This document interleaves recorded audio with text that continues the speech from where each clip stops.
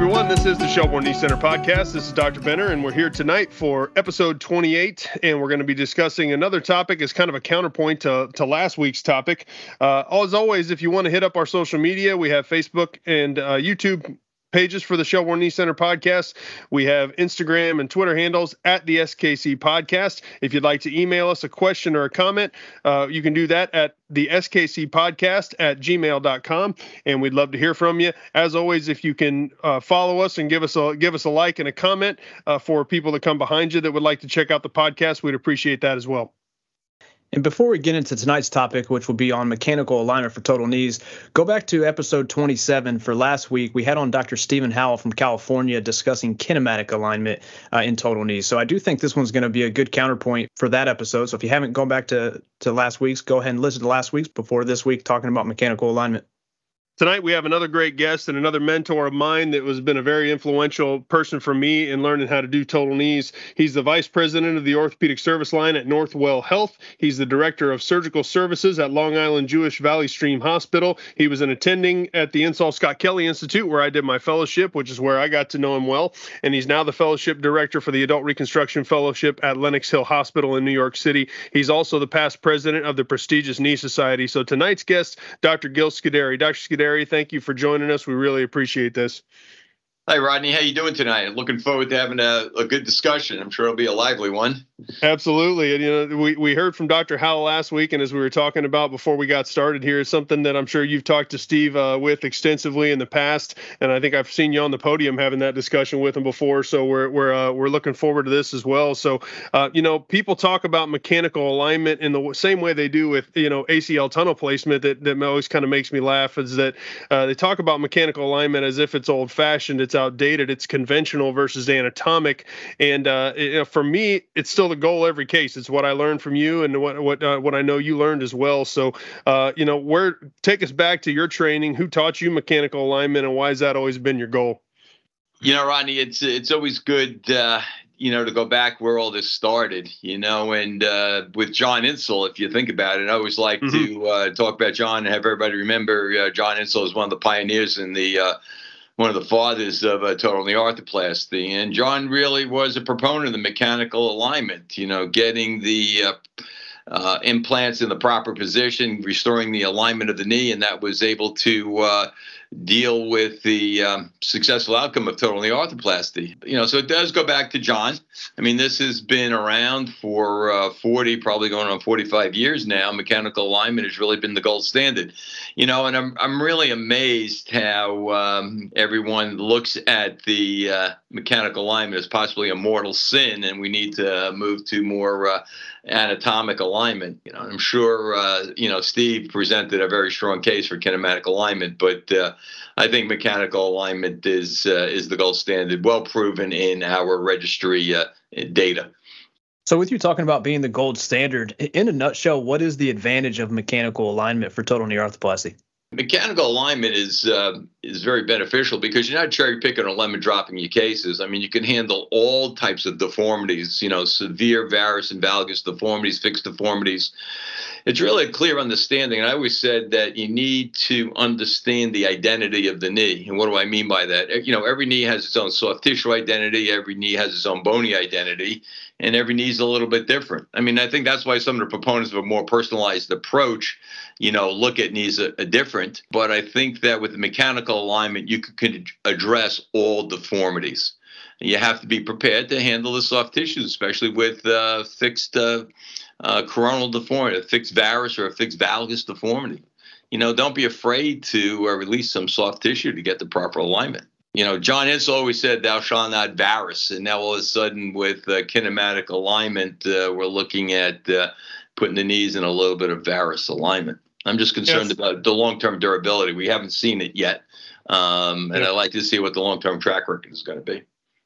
Yeah, I mean, that's something that I know I heard you talking about, each knee having its own soft tissue character or soft tissue, soft tissue footprint, I guess, that we have to work around. I did a case today. A guy had a 16-degree varus knee, a 16-degree flexion contracture, and after my normal cuts. I would, this moves into a little bit in robotics also, but I took about 9 millimeters from the distal femur. I only had 7 and 5 from my posterior sections. I always measure all my resections just like you do, and I still had, even with that fixed varus deformity, I did a good medial release to try to get that balanced, and it was still looser laterally than I was comfortable leaving that way. So I ended up switching to constraint, and with the PRK system, I even had to use a plus component despite taking really minimal posterior resections. I still had to use a plus component to get good flexion balancing. And I thought back to, if I had done this case with conventional instrumentation, there is no way in hell I would have made those same cuts. And I certainly, with kinematic alignment, would not have been able to get this knee balanced with symmetric resections from the distal and posterior femur. I think that experiences like that just make me wonder how people who do kinematic alignment would handle knees such as that, and whether or not they would deviate from it. So I think you kind of already answered this, but is there any case where you do deviate from mechanical alignment? I know some people talk about mechanical alignment. Well, it's a one size fits all thing for the knee, and they don't necessarily think that's good. But for me, I don't necessarily deviate from it, and I doubt you do either. I really don't. Rodney, because they still follow the basic principles, that, I taught you, hopefully, and it sounds like you still follow most of the principles, that, we've discussed a while back. I do a bit of a hybrid technique, with measure resection, gap balancing. But in order to do that appropriately, you need to have the appropriate mechanical alignment. I need my tibia component at 90 degrees at that neutral coronal plane. And I think that's important because that's really the foundation, for the arthroplasty. In all honesty, if I go back and I look, and I still remember, some of my early days as a fellow with John Insel back in the, I hate to say this, the late 80s, Don't want to say the number, but yeah, I don't want to say the number. I'm just going to say late 80s. Is that, I looked at the x-rays, and, where we said we were mechanical alignment, it was like 1 to 2 degrees of varus in the tibia, and that's with conventional instrumentation, and I still think my eye is pretty good. I always like to compete with the robot and see, how accurate am I with my eye and my spacer and my drop rod compared to what, technology is now allowing us to do. But I really don't deviate. I really feel that I need to have a good, stable foundation. I want to get the right forces across the joint, try to decrease any of the mechanical stresses on the implant by having the appropriate mechanical alignment. I think what happens, with some of these, functional alignments, kinematic alignments, personalized alignments, again, as I said earlier, there's a lot of different names with different parameters within it. You're changing both the coronal and sagittal plane, and that joint line. The obliquity of the joint line that these guys are trying to accept concerns me, and I still don't know what the guardrails are, within these alignment techniques. And that's why I go back to mechanical alignment, and don't be afraid to handle the soft tissues. You need to do a release, you do a release.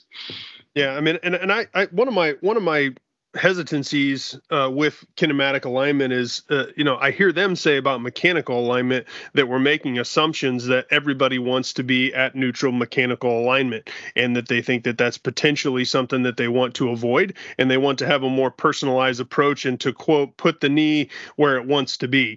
And for me, I just struggled to know what they really mean by that. And when I hear Dr. Howell talk, and I asked him this question specifically, he discussed when they used to look at MRIs and CT scans before their total knees, that they kind of made, I think they made an assumption, I'm sure he'll correct me if I'm wrong, but of 2 millimeters of articular surface wear, and that he didn't think there was any bony wear that had to be accounted for. And to me, that makes the same kind of assumption that you and I are making when we take any knee that's at any alignment and we try to put femoral head over the middle of the knee, over the middle of the ankle. So, that's kind of how I feel. And I was interested to hear your thoughts on that as well. Are there assumptions that KA makes with that technique that you don't believe are ones that you want to make, and how those compare with assumptions that we make, putting everybody at the same alignment? Yeah, I think the assumption that they make is there are no bony deformities, really associated with it. They're really, doing, very early arthritic knees. I mean, it's really hard to do a knee with a severe deformity and bone loss and kinematic alignment. When you and I both know that you get a fixed varus deformity of 15 degrees or more, you have a bony defect in the posterior medial tibia. And how do you deal with that? I mean, really, when I see, Steve's cases, in all honesty, Steve does a great job. He gets great results. He's published extensively on it. He probably has published about 80% of the literature on kinematic alignment. And he does get good results, but I really have never seen the severe deformities that we tackle in Steve's cases. The severe valgus deformity, there is bone loss, on these cases, and how do you manage that? And how do you determine the position of the tibial component? And how does that drive your femoral component? So I'm still a big believer of getting that mechanical alignment correct, and I really don't deviate. What's surprising is, surgeons sometimes just want to deal with the deformity by a little adjustment in the bone cut and accept that obliquity, on the joint line. But why are they so fearful of releasing a tight ligament? That's just as easy. We've had good clinical success, both for fixed varus and valgus deformities with soft tissue balancing, and the gap balancers are doing that. And that's been a standard technique for years. So, they may call us dinosaurs because we're still doing the same technique. But, listen, we're open-minded. I'm open-minded. I think that we need to look at, how can we improve patient outcomes? How can we improve patient satisfaction? I really don't think personally that, improvement of patient satisfaction with a couple of degrees more of varus in the tibia or a little bit more valgus in the femur and a little obliquity joint line is really going to change patient satisfaction. There are other variables, to patient satisfaction. Well, I'm glad you brought that up, and I have to confess that I don't remember the specific study. I know we reviewed it at one of our research meetings, and Jim Ballard, when we had him on talking about robotics, referenced a study in which they looked at their results based on whether or not people had soft tissue releases, and the people that did not have soft tissue releases had better outcome scores. And I don't doubt that if we put somebody's knee in a way that maintained their alignment and didn't release their soft tissues versus doing a large correction and releasing those soft tissues, I don't doubt that it probably would feel better temporarily. I mean, that's more of a long-term problem, I would think, as well. I mean, and I wish I had that reference. I could remember where that was, but I think that's some interesting data that we need in the future is what are the guardrails around that? If I throw it up on my, I'm using robotics. I don't know if you are or not, but when I throw one up that's got, 20 on one side and 18.5 on the other side, where if I could tilt that into a degree or two of varus, maybe all of a sudden those become equal without having to do any soft tissue balancing. I saw that when I went and did an observation, and I thought, that's something I hadn't really thought about doing. But I'm with you. A degree or two of varus in order to not have to do a release, I don't think it's a bad idea. I just think that's something that the literature needs to give us some guardrails and some concrete results on what to use and what not to. Yeah, I mean, I agree. And I mean, I truly believe that looking at these more personalized approaches is something that, will be ongoing. I'm very supportive of it. I'm supportive of, research to determine the ideal parameters, for that more personalized approach. And that's what I like to call it more than, kinematic alignment, inverse kinematic, restricted kinematic. I mean, there's so many different names. It's almost like the Tower of Babel a little bit, with all the names. But realistically, what they're trying to do is, address the knee with a more personalized approach for both bone resection and soft tissue balance, and looking at the pre-arthritic alignment of the knee to try to restore the ideal environment, for the implant. And I think with the advent of, more modern components, more shapes and sizes to better fit the anatomy and, more advanced technologies, this debate's going to continue. And I think this personalized approach to knee arthroplasty is going to continue to gain more traction. But to your point, too, is we really need to know what the ideal parameters are, because if you look at most of the literature, the parameters are very different, and we're not comparing apples to apples. Yeah. And here's my soapbox about alignment that I alluded to that I wanted to save to ask you in the podcast. When we look at the data on how much does alignment matter, we look at Merrill Ritter's data and the group out of Mooresville from our area that said that alignment outliers had worse outcomes, higher failure rates, and we look at Mark Pagnano and the Mayo Group's data with a pretty large internal registry for them that showed that their outliers did not have a difference in survivorship. So it doesn't seem like we can even figure out exactly how much alignment really matters in the long term. And then we have people like you and I who like our parallel and perpendicular ways of mechanical alignment, and Steve Howell and other people who do kinematic alignment who think a different target is the right thing to do. So one of my frustrations is we can't decide how much we think alignment really matters. We can't decide what our target is. What we can do as surgeons then is look at any post-op x-ray, we put the knee in any alignment we want and say, somebody probably thinks that's a good idea. I put this knee in 4 degrees of varus. The kinematic alignment surgeons think that's good.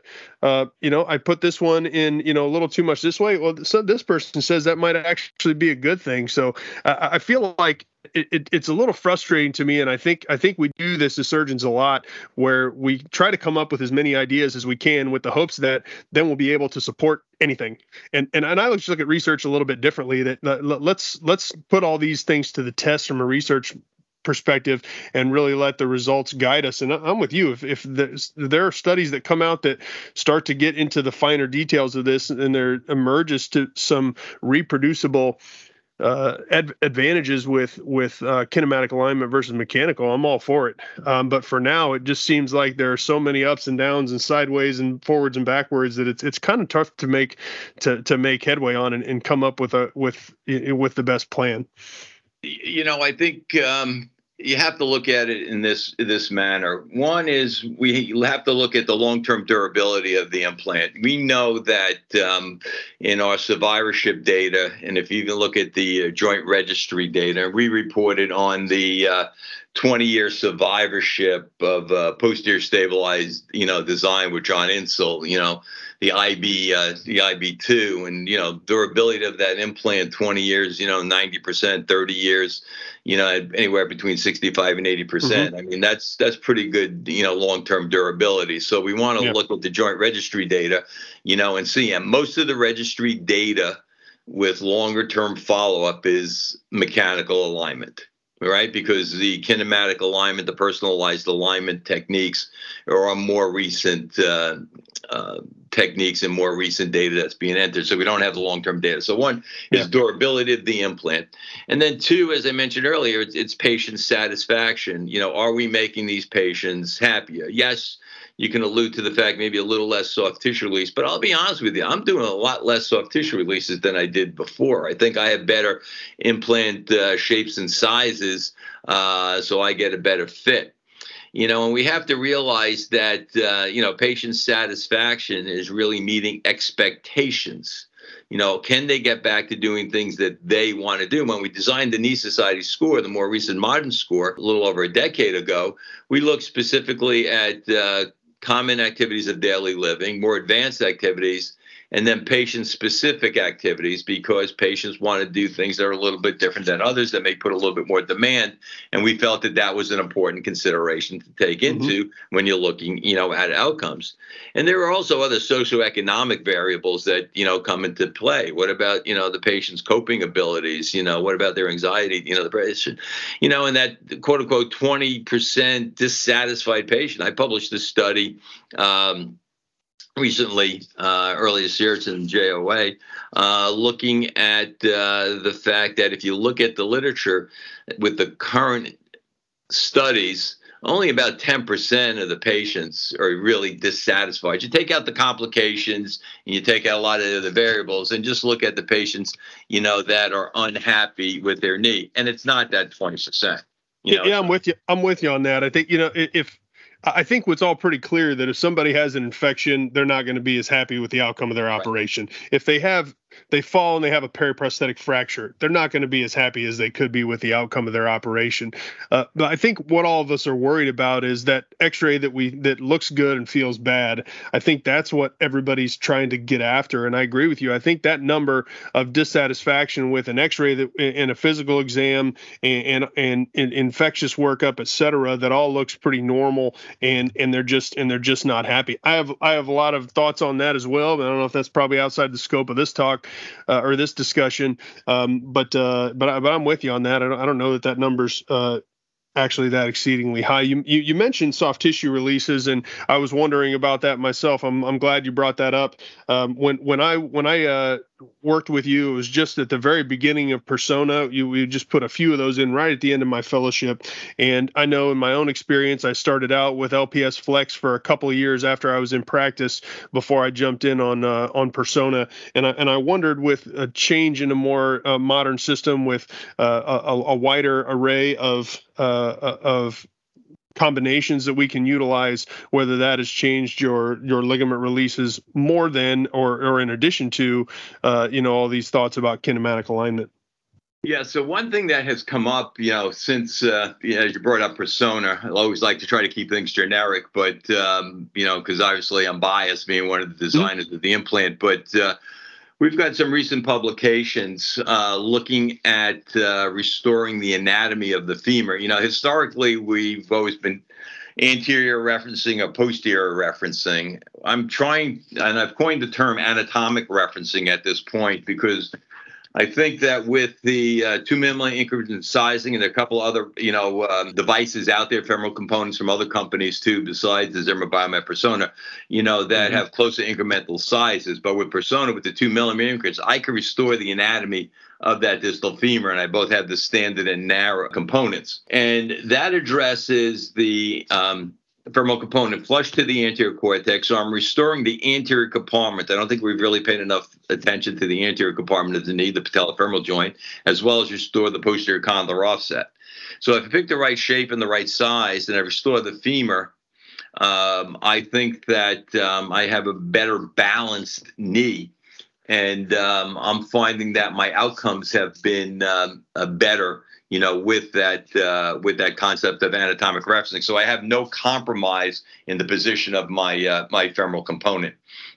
Now, Dr. Scuderi, I've heard Dr. Benner talk about this frequently, and more so when we were talking about kinematic alignment last week. The worry is that there's going to be varus collapse with KA in the long term.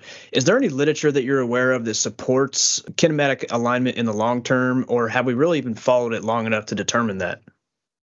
So I don't think we followed it long enough. Steve Howell has presented some of his longer-term data, I think now at about 10 years. I'm sure Steve talked about that. But what I'm just concerned about is, drifting off of that 3 degrees of varus. How much varus would you accept in the tibia? Because we know that when implants fail, they do fail into varus. The bone gets weaker, they start to collapse. And that becomes a major problem. So I don't want to put myself in that position early on by putting the knee into a few degrees of varus. And it gets back to what we mentioned earlier about what's the ideal parameters and, what are the guardrails and how far we go out. It's always interesting. And I told this to Steve at one point. We were debating each other at one of the meetings. If you think about when the knee fails into varus and you go to do a revision, what alignment do you choose? The alignment you choose is to restore the mechanical axis. So why didn't you start there in the first place? Because the revision systems are designed, with stem extensions to support the bone, and that's to restore it into the mechanical axis. So, varus subsidence is probably one of the most common failure mechanisms of the tibial component.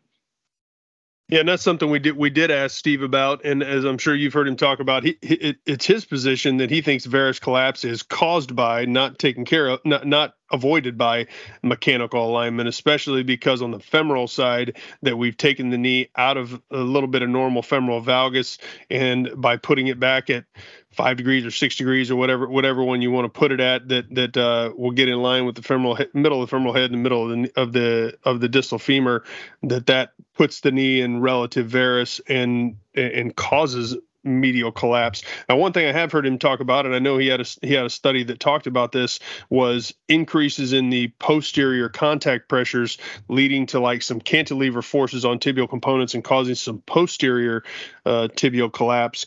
To me, that's a potential problem. I don't like when I see knees collapse posteriorly when I'm going to do revisions, because it's not a good way to augment that. As you know, you either have to get it up off bone and just fill it with cement, or you don't really have femoral resections that you can put back there and screw to the back of the tibia to augment that.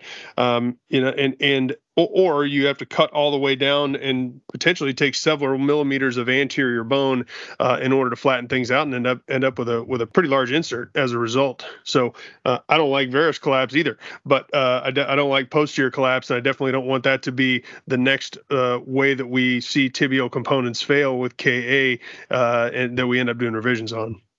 Yeah, you know what, though, Ronnie, I think it's also dependent upon your implant choice, though, too. So realize, I'm a posterior stabilized surgeon, and I have a very, conforming or articular surface. So, I'm distributing those forces, across that joint, in contrast to a CR, surgeon. Possibly, MCs and UCs are right in the middle there, and they may be a little bit more accommodating to a few degrees of varus in the tibia and valgus in the femur. Listen, I'm not saying that he's absolutely wrong. I just don't think it's the right approach that I've taken. I just haven't seen enough durability of these implants over time. But I think the implant choice is going to be one of the factors that come into play. So before we started recording tonight, I mentioned that I spent early parts of my career as a physical therapist, and I've seen countless post-op total knees here, and obviously they're all Rodney's patients with mechanical alignment. But I wanted to get your thoughts on the rehab process post-operatively in terms of mechanical alignment versus kinematic alignment, and do you see any pros or cons either way, especially when you get into those patients like Rodney was talking about that he operated on this morning, somebody that does have 16-degree varus and 16-degree flexion contracture. So I just want your thoughts on what you're seeing post-operatively from a rehab standpoint, and if there's any advantage one way or the other. When you consider alignment and rehab protocols, we're in a rapid recovery program. We do same-day surgery, short stay. Most of our patients go home either late that afternoon, or the majority go home by the morning. And we have them up and ambulating right after surgery within a couple of hours. So I really haven't seen any, difference. We've got a very structured program for our patients to get their motion, get their strength up, and it's early mobility. I can't tell you that my recovery program with mechanical alignment is any better than Steve's with, his kinematic alignment. I think it really is dependent upon good surgical technique, a well-balanced knee. We talk about alignment, but at the end of the day, what you want is a well-balanced knee that's stable, where you've restored the patient's range of motion. Okay, and I think that is truly what our outcome is in the short term, and what our long-term outcome is: durability of the implant, restoration of function early, durability of the implant to achieve, patient satisfaction. The recovery programs, we're all advancing our patients quickly. It's not like years ago where, we've had them on bed rest. The rapid recovery programs, the physical therapy programs are much more accelerated. And with same-day surgery, we're getting them up and out right away. We've improved our pain management. We've improved our patient optimization.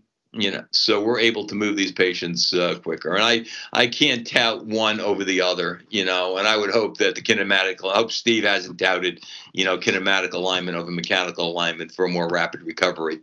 I think just a well-done knee, should have, a good outcome. I'm laughing because I've been around long enough that back when I was a fellow in my early years, we were debating CR versus PS knees, and which one was better. I remember the battles between New York and Boston and New York and Chicago. And now at the end of the day, the market is still split 50-50, maybe shifting a little bit more to the MC at the expense of PS. But that battle of implants has pretty much died down. And now all of a sudden, we're having this, debate on, kinematic personal alignment versus mechanical alignment. I would venture to say at the end of the day, we're going to come back and say it doesn't matter as long as you have a well-balanced knee that's stable and has a good functional range of motion, achieving, patient satisfaction. I think truly that is where we're going to go. What's driving this too is technology, because we can, with robotics and computer navigation, even our handheld accelerometers, we can make little subtle adjustments in the alignment, and we can say this knee we've just put back, to in constitutional varus. If we go back and think about those studies, technology is allowing us to do some of this, and that's why we're having this debate. But again, I think this is going to be ongoing for a while until we have long-term outcomes that would show one that would be superior over the other.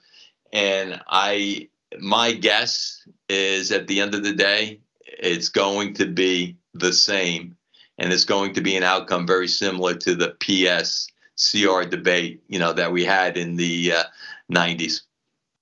Honestly, that's another one that something I'm going to probably text you about in the future when I want to tackle that question on here, whether people that are doing medial congruent total knees versus still doing CR knees or doing PS knees like you and I do.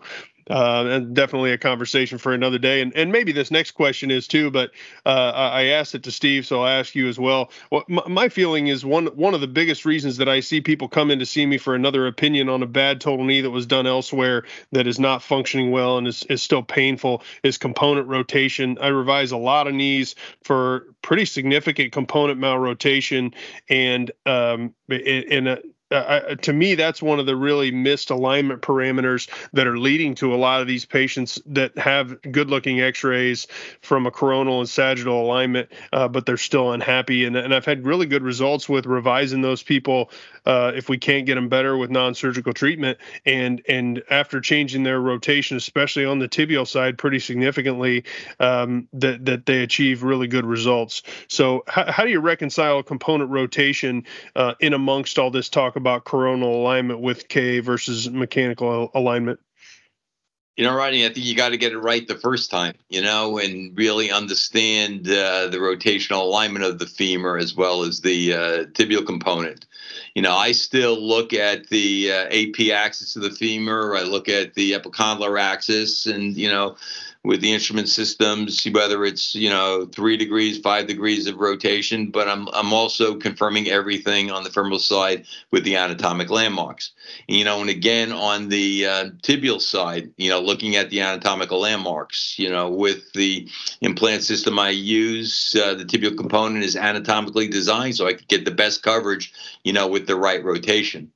You're right. Malrotation of one or both of the components, can lead to, mechanical failure of the implant. What I'm seeing more, though, is instability. I see a lot of cases of flexion instability and midflexion instability, and many times it's due to malposition of the femoral component.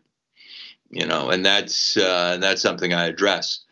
Just to get back to the whole issue of kinematic alignment that Steve probably spoke about in his alignment, he'll accept some internal rotation of the femoral component, and I'm just very, very concerned about that, and not only accept it but put it there on purpose. Absolutely, yeah. He talks about externally rotating the femoral component as a bad idea, and pretty much said exactly that when we talked to him.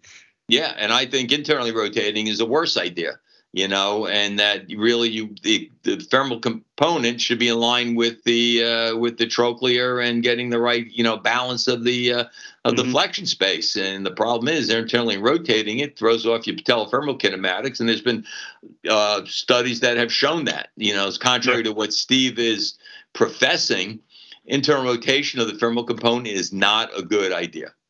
It's not a good idea. It leads to flexion instability. It leads to even stiffness. Kelly Vince reported on internal rotation of the femoral component with stiffness, but it also leads to abnormalities in the patellofemoral kinematic. So, there's so many things going against it that I would just shy away from even considering that.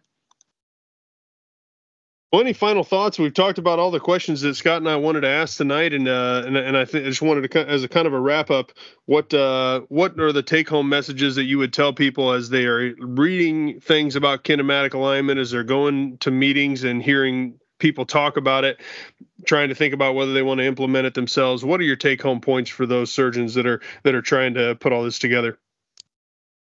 I think what's important, for your viewers and your listeners is that mechanical alignment is not a mortal sin. I think there are a lot of challenges to the tenets of mechanical alignment right now. I have an editorial coming out in the Journal of Arthroplasty on this in an upcoming issue with Mike Mont. And my feeling is that be open-minded, but don't throw away mechanical alignment as a very sound principle in doing your total knee replacement. The most important thing is, as I've mentioned earlier, is getting a well-balanced knee that's stable with good range of motion.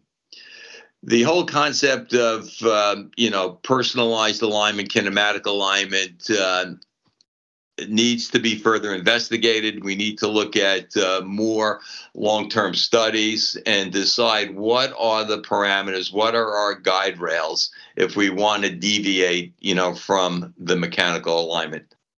And I think that remembering the basic principles of mechanical alignment, that you do need to do some soft tissue releases. Don't be fearful of releasing the soft tissues, following proper technique, and you should have a very predictable and durable outcome with your total knee replacement. Great stuff. Well, thanks, Dr. Scuderi, again for coming on and on our show and taking some time for us. We really appreciate this, and that's something some of these concepts we want to hit in the future. We may ask your perspective again. So thank you for doing this. Really enjoyed catching up with you and hearing your thoughts on things. No, happy to do it, Rodney. Anytime. I always enjoy sitting back and talking about things like this. It's good to reflect back on a lot of the basic principles John Issel taught both of us, and carry on with that.